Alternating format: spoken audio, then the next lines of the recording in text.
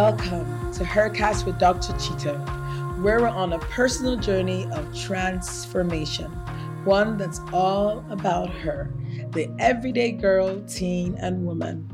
I'm Dr. Cheeto, your guide and companion on this thrilling adventure.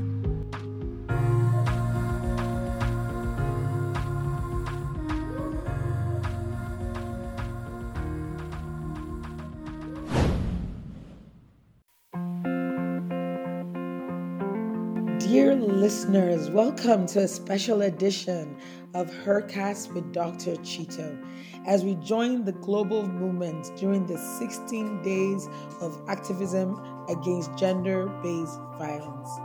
In this episode, we're going to shine a light on an issue that demands our collective attention and action: sexual assault.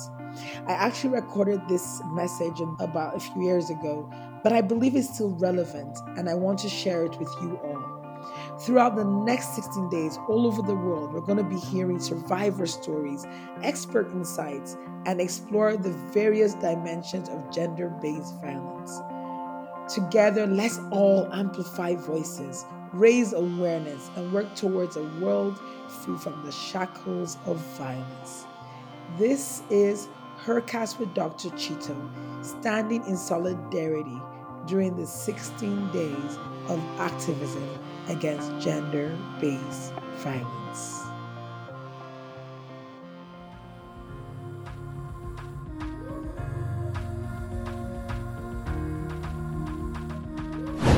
Sexual assault, or sometimes interchanged with saying rape, is a major public health concern with negative consequences on women's and children's health.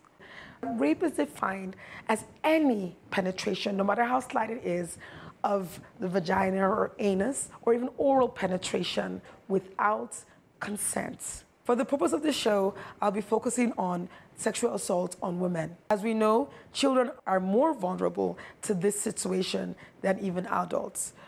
But we're going to focus on women today. So what is the incidence of rape in Nigeria? You see, when you do that research, the statistics vary really from one site to another. And I believe that's because reporting of rape incidents is still so low because of obviously cultural or religious beliefs, or just also for the fact that when it's reported, nothing is really done about it.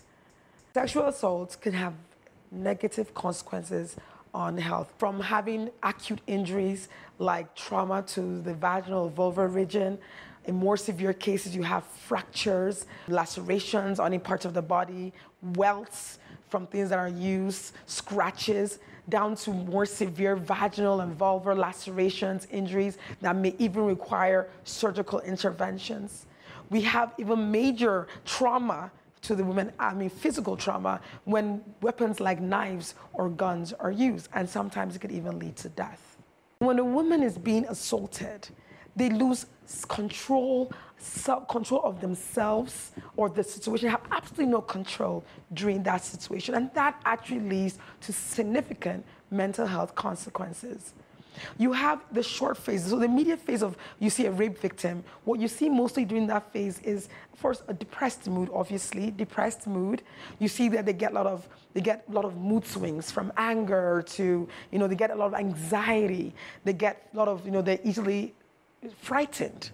And they start having increasing phobias, nightmares, sleeping disturbances. And this all stems from that sexual assault. You have the long-term effects, like post-traumatic stress disorder, where their quality of their life decreases. They get flashbacks. They have sexual dysfunction. And why I'm bringing this up is because many people hear about sexual assault and sometimes they even brush it away and not understand why the fight against violence against women and children is so important. It's because it is a health hazard.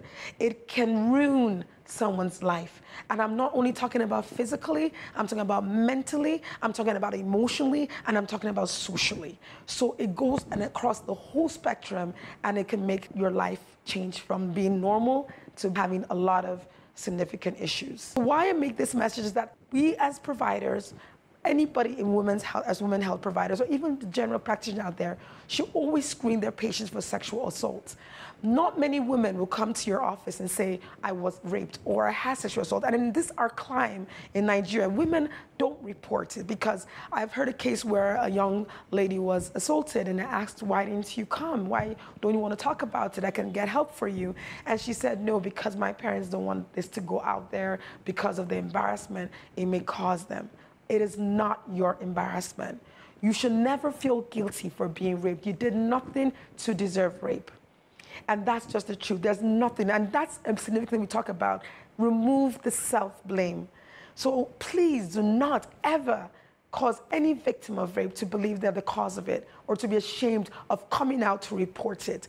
Because only by doing that can we be able to fight for the enforcement and implementation of rape laws in our community. Another complication of sexual assault is pregnancy.